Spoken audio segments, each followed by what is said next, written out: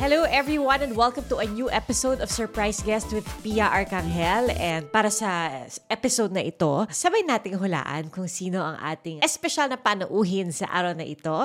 Makatanggap tayo ng clues ala 2 truths and a lie. Tas we will try to figure out kung sino ang ating guest for today. But before that, thank you once again for downloading, streaming, and listening to our podcast as we go on our new season. And maraming salamat for your continued support. And don't forget that we are also now up on video. So we hope you enjoy the experience as much as we all do here on the show. All right. Okay, so here's our first clue. Cesar, Ricardo, and Efren. Okay, so I guess isa sa mga pangalan na yon ang pangalan ng ating guest for today. Okay, next. Binata, bata, bihasa. Electrician, magician, Asian. Magician, the magician. Oh my gosh, Mr. Efren Bata Reyes. Hello po. Kayo po ba ang aming surprise guest today? Palagay ko ako nga. Boses pa lang, alam ko na po na ikaw yon. Ay, good morning po, Sir Efren. Kamusta po? Mabuti. So good to see you po. Nako, napakagandang surprise naman na ito. Nasaan po kayo ngayon, Sir Efren? Nandito ako sa Olonga po dahil may tournament dito ngayon eh. Gusto nila nandito ako. Wow, talagang pinapunta pa nila kayo sa Olonga po. Oo, maraming player dito, mahigit 100 eh. Eh, sinama pa rin nila ako. So mamaya, magko-compete po kayo, Sir Efren? Mamaya siguro, pero yung isa, baka hindi na ako pwede. Baka pupunta na ako Manila. Babalik na kayo agad ng Manila. Sir Efren, ako, ang una kong babanggitin lang, ito po, napansin ko agad, napakaganda pa rin ng inyong bigote, oh. Parang talagang yung forma ng bigote niya, hindi nawawala. Hindi, nakagulo pa lang. Kanina, ang haba-haba, tapos pinagupit ko lang. Bagong gupit pala yan. Alam niyo po, Sir Efren, hindi ko po maalala na may nakita akong video or litrato ninyo na wala kayong bigote. Hindi ba nawawala sa inyo yung bigote nyo? Hindi pa yata natanggal eh. Pinapuputol ko lang, hindi naman pinatatanggal lahat. Ano ba yun? Trademark po ba niyo yun? Or talaga gusto niyo talaga may bigote kayo? Baka mamaya, pag nawala bigote, hindi na ako makakilala. Akala ko pag nawala yung bigote, baka mag-iba yung laro ninyo. Talagang trademark na ninyo. Kaya pala siguro yung ngiti ninyo, Sir Efren, hindi talaga nagbabago yung smile ninyo, no? Kamustahin ko lang po, kasi alam po namin na gaya na nabanggit nyo, sumasali pa kayo sa ibang mga competition hanggang sa ngayon. Very active pa kayo sa bilyar. Ilang taon na po kayong nagbibilyar? Mahaba na rin. Nasa 68 na ako. 60 years na ako naglalaro ng bilyar mula ng bata. 8 years old pa lang kayo? Naglalaro na kayo? Oo, kaya matagal na. Hindi rin 60 na, naglalaro pa ako. Paano ba kayo naumpisa sa paglalaro? Kasi hindi naman pangkaraniwan na 8 years old maglalaro ng bilyar. Kasi mahaba yung di ba? Yung stick. So yung ibang bata nahihirapan. Kasi nung nakarating ako dito sa Manila, bilyaran na kaagad ang natuntungan ko. Doon ako natutulog doon sa bilyaran. Kaya wala akong magawa kung hindi magbilyar, maglaro, yun na lang nalalaman ko. Hindi ay takot ako lumabas eh. Kaya nakikita ko naman sa mga naglalaro ko, maraming naglalaro. Ginagaya ko na lang sila. Ayun, hanggang natuto ko doon. So wala pong nagturo sa inyo? Ginaya nyo lang sila? May nagturo sa akin yung panaginip. Habang natutulog ako, nananaginip ako, tinutunan ako kung paano po. Pero yung mga tirahan, napulot ko lang yun sa mga nalaro. So yung mga kalaban nyo noon, Sir Efren, lahat sila mas matanda sa inyo? Siyempre, wala. Wala akong nakakalabang bata. Ngayon na lang nakakalabang bata. Marami na kasi yung mga bata naglalaro eh. Mas bata na po sila ngayon. Oo.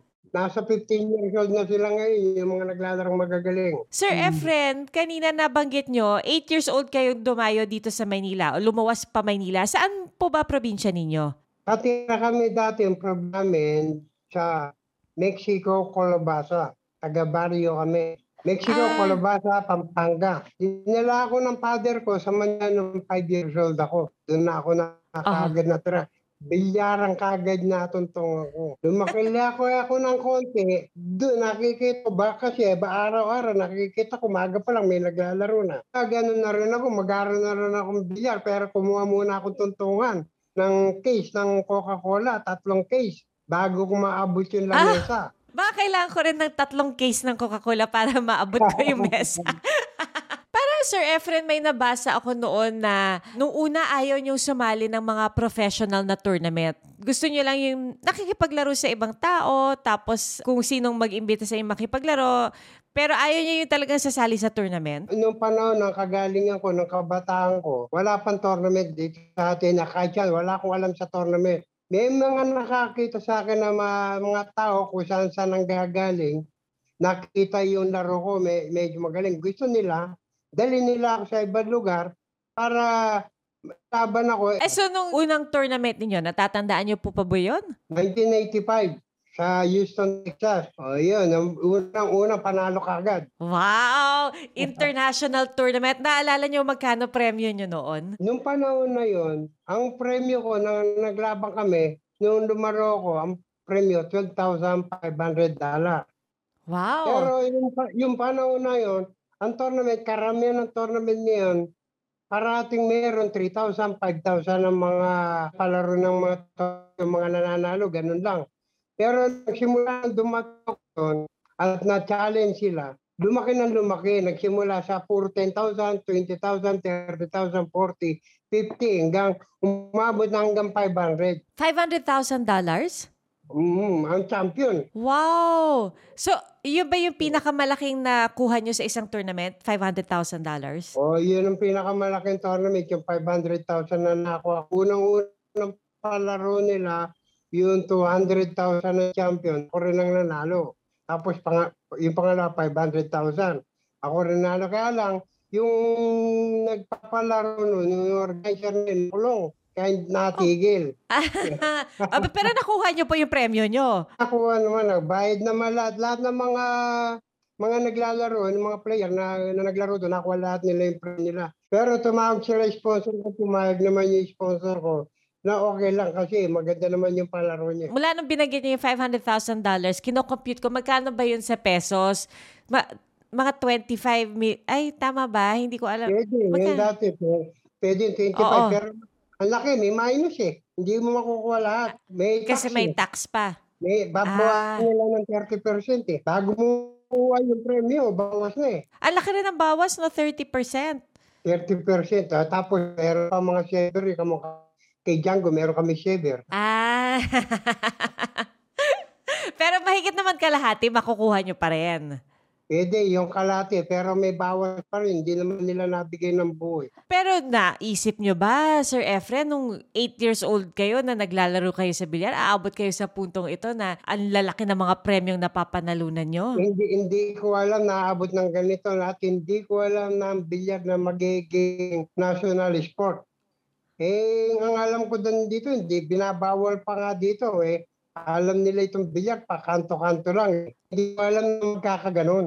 Kamukha nung 1999, hindi ko alam na ang dami palang sumusuporta sa amin dito na inaantabayan na kami para makabalik yung pagkapanalo ko nga nung 1999 eh. Alam niyo po, Sir Efren, dahil po sa inyo, yung bilyar, napakaraming naging interesado sa pagbibilyar.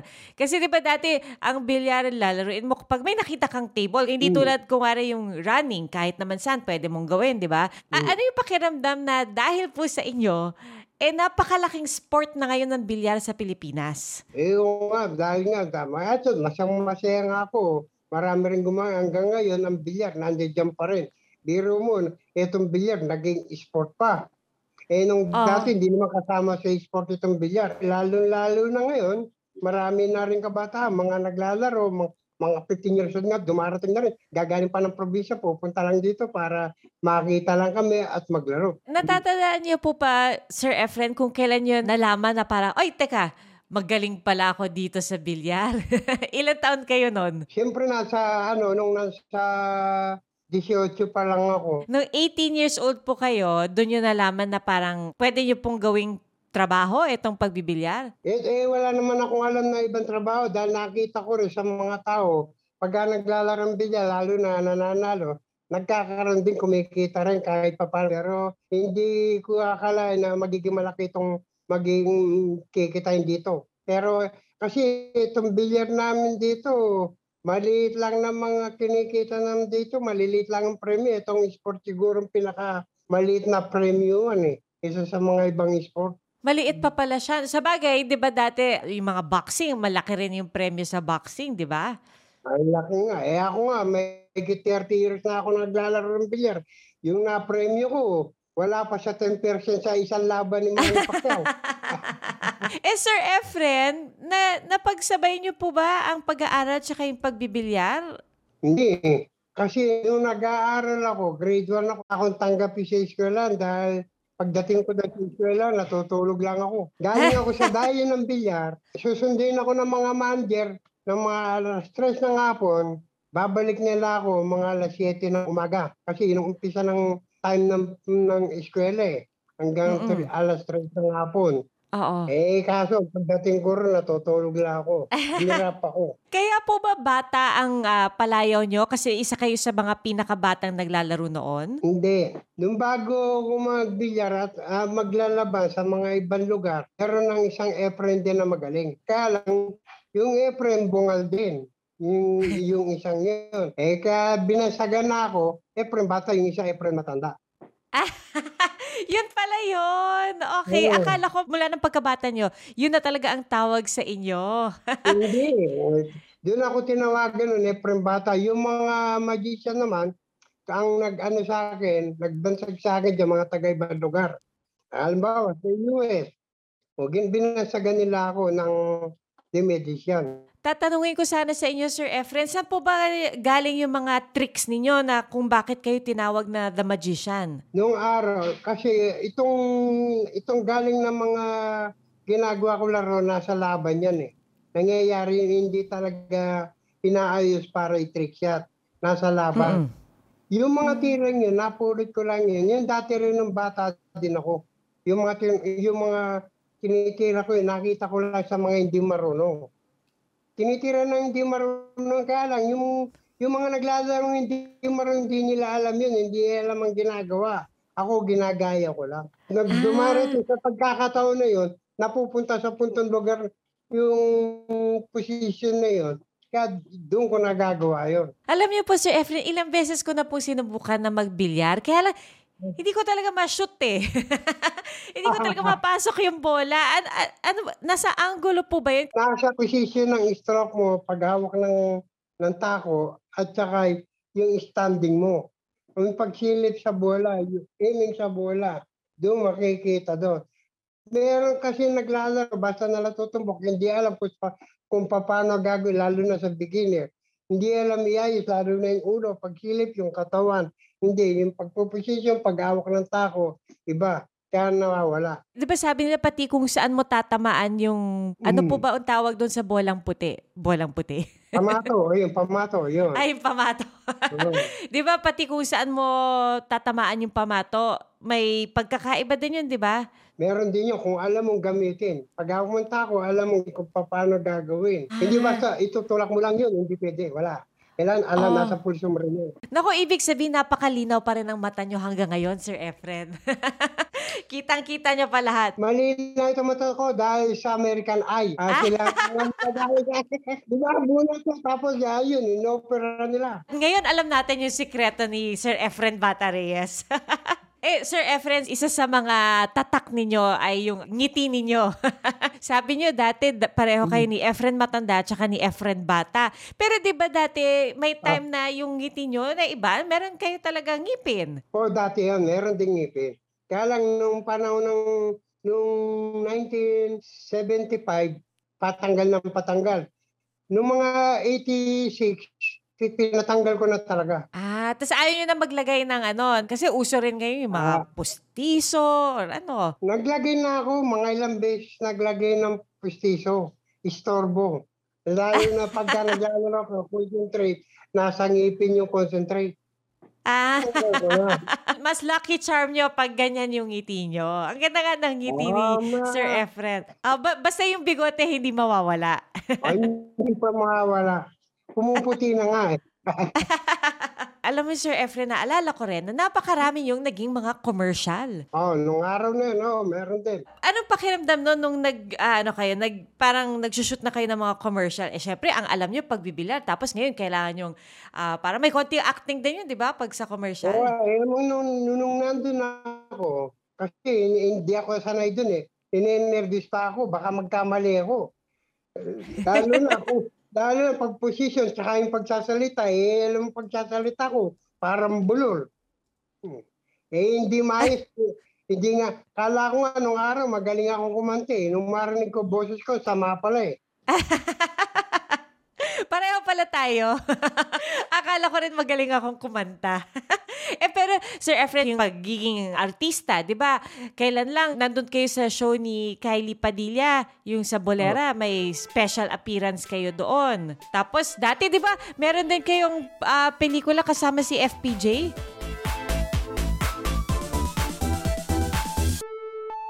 Hi, I'm Howie Severino. My colleagues and I developed this idea of creating a podcast as a safe space for sharing insights with leaders and interesting people across diverse backgrounds. I've been a journalist for 33 years as a newspaper reporter, news anchor, online editor, and documentary maker. But podcasting is fresh territory for me. Check out the Howie Severino podcast, an original for GMA News and Public Affairs. New episodes will stream every Thursday. Listen for free on Spotify, Apple Podcasts, Google Podcasts, and other platforms. Empower yourselves and be safe.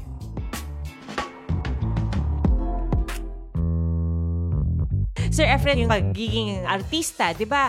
Kailan lang nandun kayo sa show ni Kylie Padilla, yung sa Bolera, may special appearance kayo doon. Tapos dati, di ba, meron din kayong pelikula kasama si FPJ? Noong 2003. Yung ginawa yung partners. Pero ang ganda lang. Kasi marami nga dapat na pelikula. Mahihayin ako. Kaya ayaw ko lumabas sa siya. Kamusta naman po yung umaarte kayo na kasama niyo sa pelikula si FPJ? Nahiya nga ako sa kanya. Ninenervous ako sa kanya dahil kasama ko siya. Baka magkamali. Sabi ko nga, nung shooting kami, nakakulong kami. Napaturo ko sa kanya eh. Dahil hindi ako sanay dito. Sabi ko gano'n, no? Basta sinabi niya natural lang. Sabi, lumukit na kayo ng konti yung loob ko. Lalo na pag nag-shooting kami. Dahil sinabi niya na natural lang.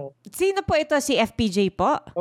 Nung magkasama na kami. Sabi niya, pag nag-shooting, natural lang, sabi niya. Teka, so kung kayo nagpapaturo sa kanya kung paano umarte, nagpapaturo din ba siya sa inyo kung paano magbilyar? Sabi niya nung araw, nung lumabas siya ng pelikula, kasi nagpunta doon sa pista namin, sa bilyar kung saan ako naglalaro. Ngayon, nag-shooting sila doon. Ngayon, may pinalaro kami parang extra. Nagbibilyar, renobos yung bola. Ngayon, may nagpaturo siya, tinatanong kung paano nyo titirahin to.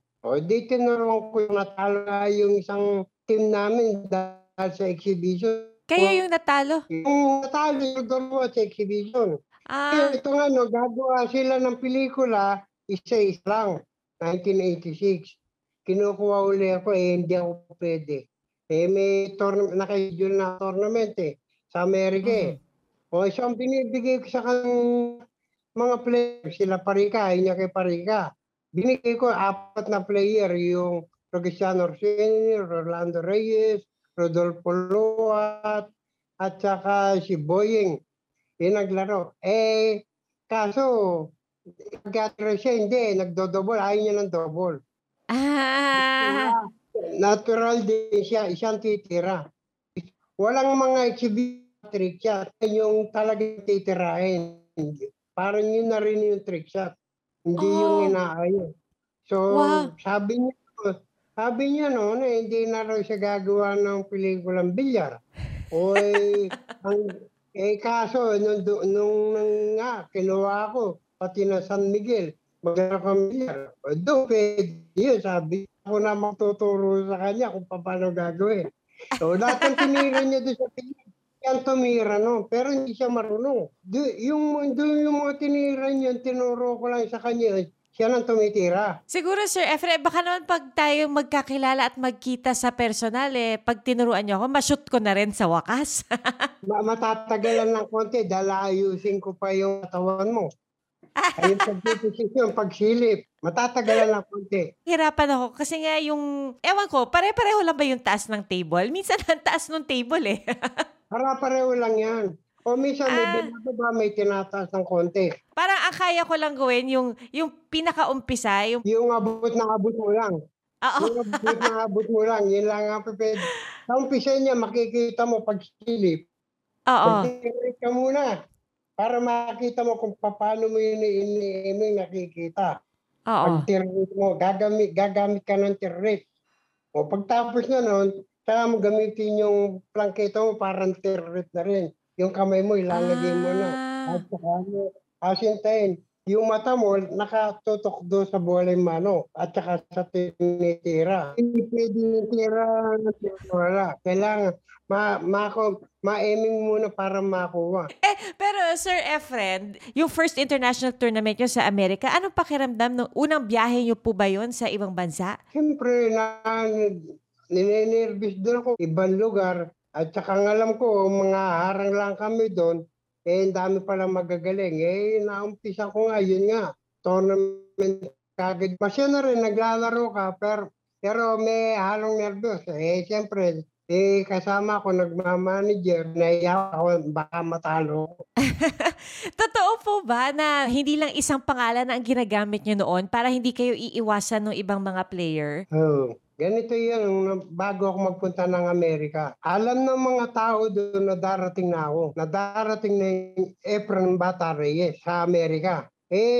Siyempre, paano ako makakalaban? Paano may lalaban sa akin doon? Kung yung kagad alam nila ako yun. Siyempre, nangaral lang kami. So, yung pangalan ng kasama ko, ginamit ko. Yung Cesar Morales. Kasi hindi naman nila alam yung mukha ko pangalan lang. Kaya nalaman ako na yung Efren Reyes dahil nga may tournament. Kaya gano'n. Kaya pagbalik ko, mga 1987, tinawag na akong magician. Kasi bawat dating ko ron, napupulit sila ibang posisyon ng mga tira na nakukuha nila, hindi nila alam. So yung bansag sa inyo na magician, galing yun sa mga kapwa nyong nagbibilyar o yung mga nagko-commentator? American, yung Mike Panoso sa magazine. Yun na naglagay din magician. Biruin nyo po, no? Talagang taga-ibang bansa pa ang nagbansag sa inyo na The Magician. Oo. Biro mo, linagay pa rin. The man from different planet. Di ba, Sir Efren, yung lagi yung suot, yung meron kayong itim na vest, di ba? Pagka may tournament lang kami, meron kami best na itim. Yun ang ginagamit ko dati. Kasi meron din ng mga t-shirt, mga polo. Pwede rin. Hindi ko na sinusuot yung mga sa tournament, yung mga galing sa talo. So meron din kayong mga pampaswerte. Meron din. May mga pamahiin, yung mga matatanda. Pagka, halimbawa, yung dati ko suot, kahit luma-luma sinusuot ko dahil yun ang nananalo Ano pa pong ibang mga pamahiin nyo o lagi nyo ginagawa para pampaswerte or para manalo? Hindi, yung mga kamukha nun, yung mga gamit, kung mga sinusuot, yung mga ganon. Sa tubig naman, halimbawa, kala nila may agimat ko.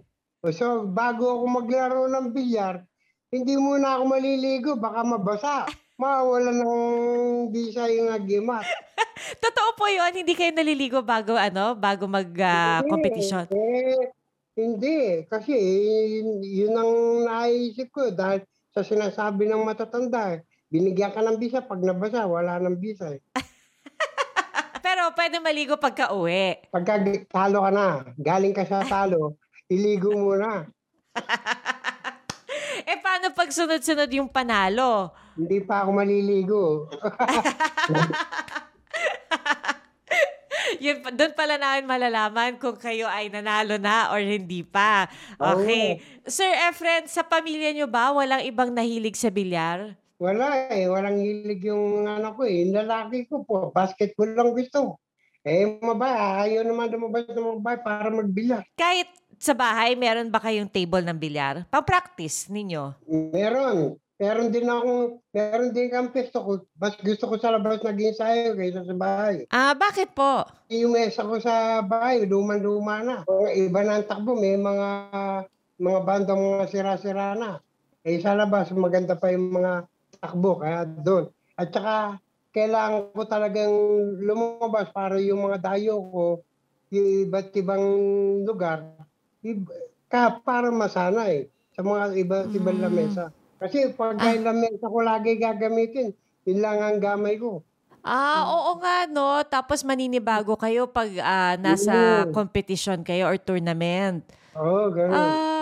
Okay. Pero paano ba ang practice ng isang billiards player? Parang may araw-araw po ba kailangan umabot ng 3 oras, 4 na oras?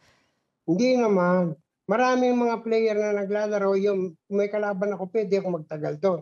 Pero kung ako na, 30 minutes din. Minsan, mag-ensayo ka, mga 3 times a week lang, pwede na yun. Kasi pag lalaro ka naman sa labas, araw-araw naman yun, madalas, matagal yung oras eh.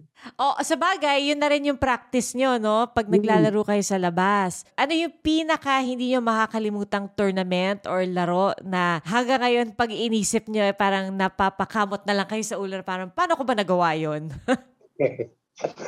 Unang-una, ang pinakamagandang nangyari na hindi makakalimutan ng 1999, yung World Pool Championship. Yung mga unang-unang mabang ko, walang ebidensya. Kahit dito sa atin, hindi naman alam na nanalo ko eh. Pero yung World Pool Championship, nakita yan ng iba, sa buong mundo, kaya sumikat din yung bilyan at naging sport. Ang pangalawa nyo, yung paglaban ko ng Color of Money, yung K-Strickland, yung 100 race to 120, 3 araw. Yun, maganda yun. Lamang na yung kalabang ko, tinalo ko pa. Pero doon, iniisip ko, hindi pa ako mananalo. Akala nyo talo na, pero di ba nanalo pa kayo? Oo nga ang lamang niya sa akin, 17 na eh. Yung mga kasamahan ko, mga sponsor ko, nagsiuwi na, natulog na. Alam na, talo na. Yung paggising nila, nanalo ko. So, paano nangyari? Paano nyo binaligtad yung ikot o takbo ng laro?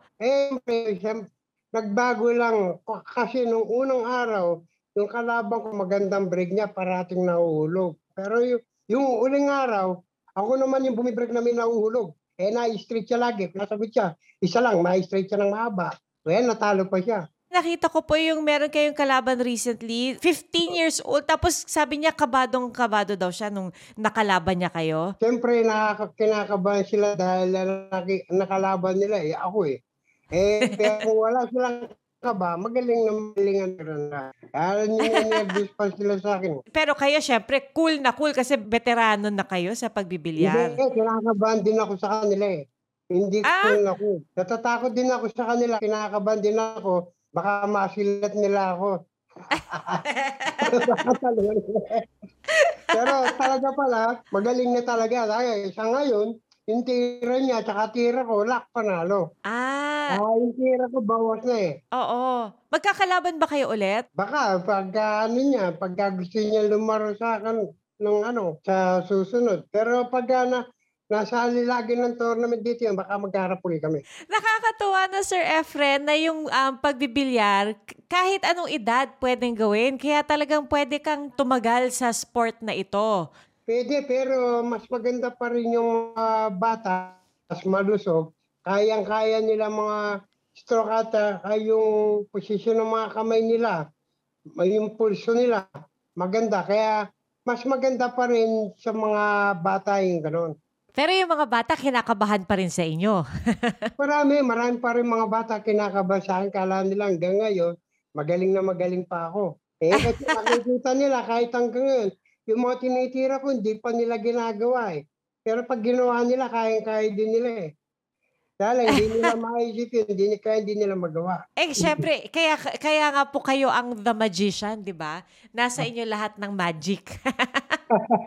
Sir Efren, napapansin niyo po ba na yung mga fans nyo, hindi lang syempre dito sa Pilipinas, pati sa ibang bansa, inaabangan kayo. Halimbawa dun sa SEA Games, di ba? Yung mga foreigner dun, inaabangan si Efren Bata Reyes. Marami, hindi lang naman doon. Pero yung sa Vietnam kasi, nung mayroong mga nakarang SEA Games, dati sa Ho Chi Minh ang laro, puro karambola yung mga nando doon. Hindi wala pa doon sa, anay ba yun, ha? Doon, may puro billiard lang doon, puro pool. Marami doon, kaya nandun yung mga nakaabang sa akin yun. Mga bata pa ngayon. Ang unang-unang maraming fans dati, sa Japan. Sa Japan, pag natalo, lumuluwa yung mga fans ko doon. Pag natatalo ko. Sabi niyo po, iniiyakan po ng mga fans niyo sa Japan yung pagkatalo ninyo? Pag natatalo kami, at saka yung Takashi, umiiyak yung mga pon. Yung mga fans namin doon, pagka nga may tournament doon, parating nga lang doon yung mga yun eh. Inaabangan din nila, tsaka kahit yung mga laro namin sa ibang lugar, inaabangan din nila. Pagka natatalo, lumuluha sila. Oh, nako, parang doble pala yung pressure no, no? Pag alam mong Oo. mapapaiyak pa yung fans kapag natalo kayo. Pero Sir Efren, sa haba ng karera nyo sa pagbibilyar, ano parang sa palagay nyo ang pinakasusi sa inyong tagumpay? Siyempre, hanggang ito, kailangan nito, kung magalalagay pa, lalo na ngayon, hindi mailagay sa Olympic itong bilyar dahil yan lang ang pwede pang manalo sa mga gold medalist yung bilyar dahil maraming magagaling sa atin dito. Ngayon, isa pa lang yung nagkaroon ng gold medalist yung nagbuhat ng barbell. Ayun pa lang. Sa bilyar, pwede, marami. Ang dami natin mga player ngayon, mga bata ngayon. Kaya, at kailangan ng suporta nila ngayon. Lalo na yung mga batang hindi pa nila alam kung paano ano nilang sponsor nila. Kaya pag nakita sila, baka doon pa lang. Kaya kailangan yung mga kabataan natin, kailangan di suporta. Pero marami naman talaga willing mag-support eh. Ang dami ko na napuntahan ito, pati sa Mindanao. Puro nagpapalaro sila, sinusuportan yung mga player nila doon. Isa nga, may mga allowance pa kahit na yung mga hindi pa pumupunta ng tournament, may allowance pa eh. Anong advice ang pwede niyo pong ibigay doon sa lahat ng mga gustong tumulad po sa inyo? Sa mga gustong tumulad lang sa akin, kailangan, lalong-lalo na yung mga bata, kailangan unahan muna nila yung pag-aaral nila dahil yun ang pinakatulong magagawa nila sa kanya. Dahil ako nung araw, nag-aaral ako, pagkatapos hindi ko natapos, nahinto ko. Yung pala, yung pag-aaral na kailangan mo rin yun sa habang umaalis ka, hindi ka nahiya at alam mo makipag-usap. Kaya makakatulong din siya yung pag-aaral. Ngayon naman, gusto mo magsabilyar na lang, mag-focus at gumaling ka, kailangan lagi kang malusog at saka disiplina. Huwag gagamit ng masasamang bisyo. Hindi maganda, nakakasira din yun. Lalong-lalo na sa katawan. Puro concentrate lang, laro at maging humble. Yun yung pinakamaganda, maging humble. Tulad ninyo, tingnan nyo naman, Sir Efren, pag nagkwentuhan tayo, parang kwentuhan lang na nasa restaurant. Napaka-humble po ninyo. Maraming salamat po, Sir Efren. Alam namin na meron pa kayong tournament at marami kayong pinagkakaabalahan. Pero bago po natin tong tapusin, meron po ba kayong mensahe or naisabihin sa lahat ng mga fans nyo sa iba't ibang bahagi ng mundo? Alam ko naman sa lahat ninyo na at napapanood din at lagi naghihintay sa akin.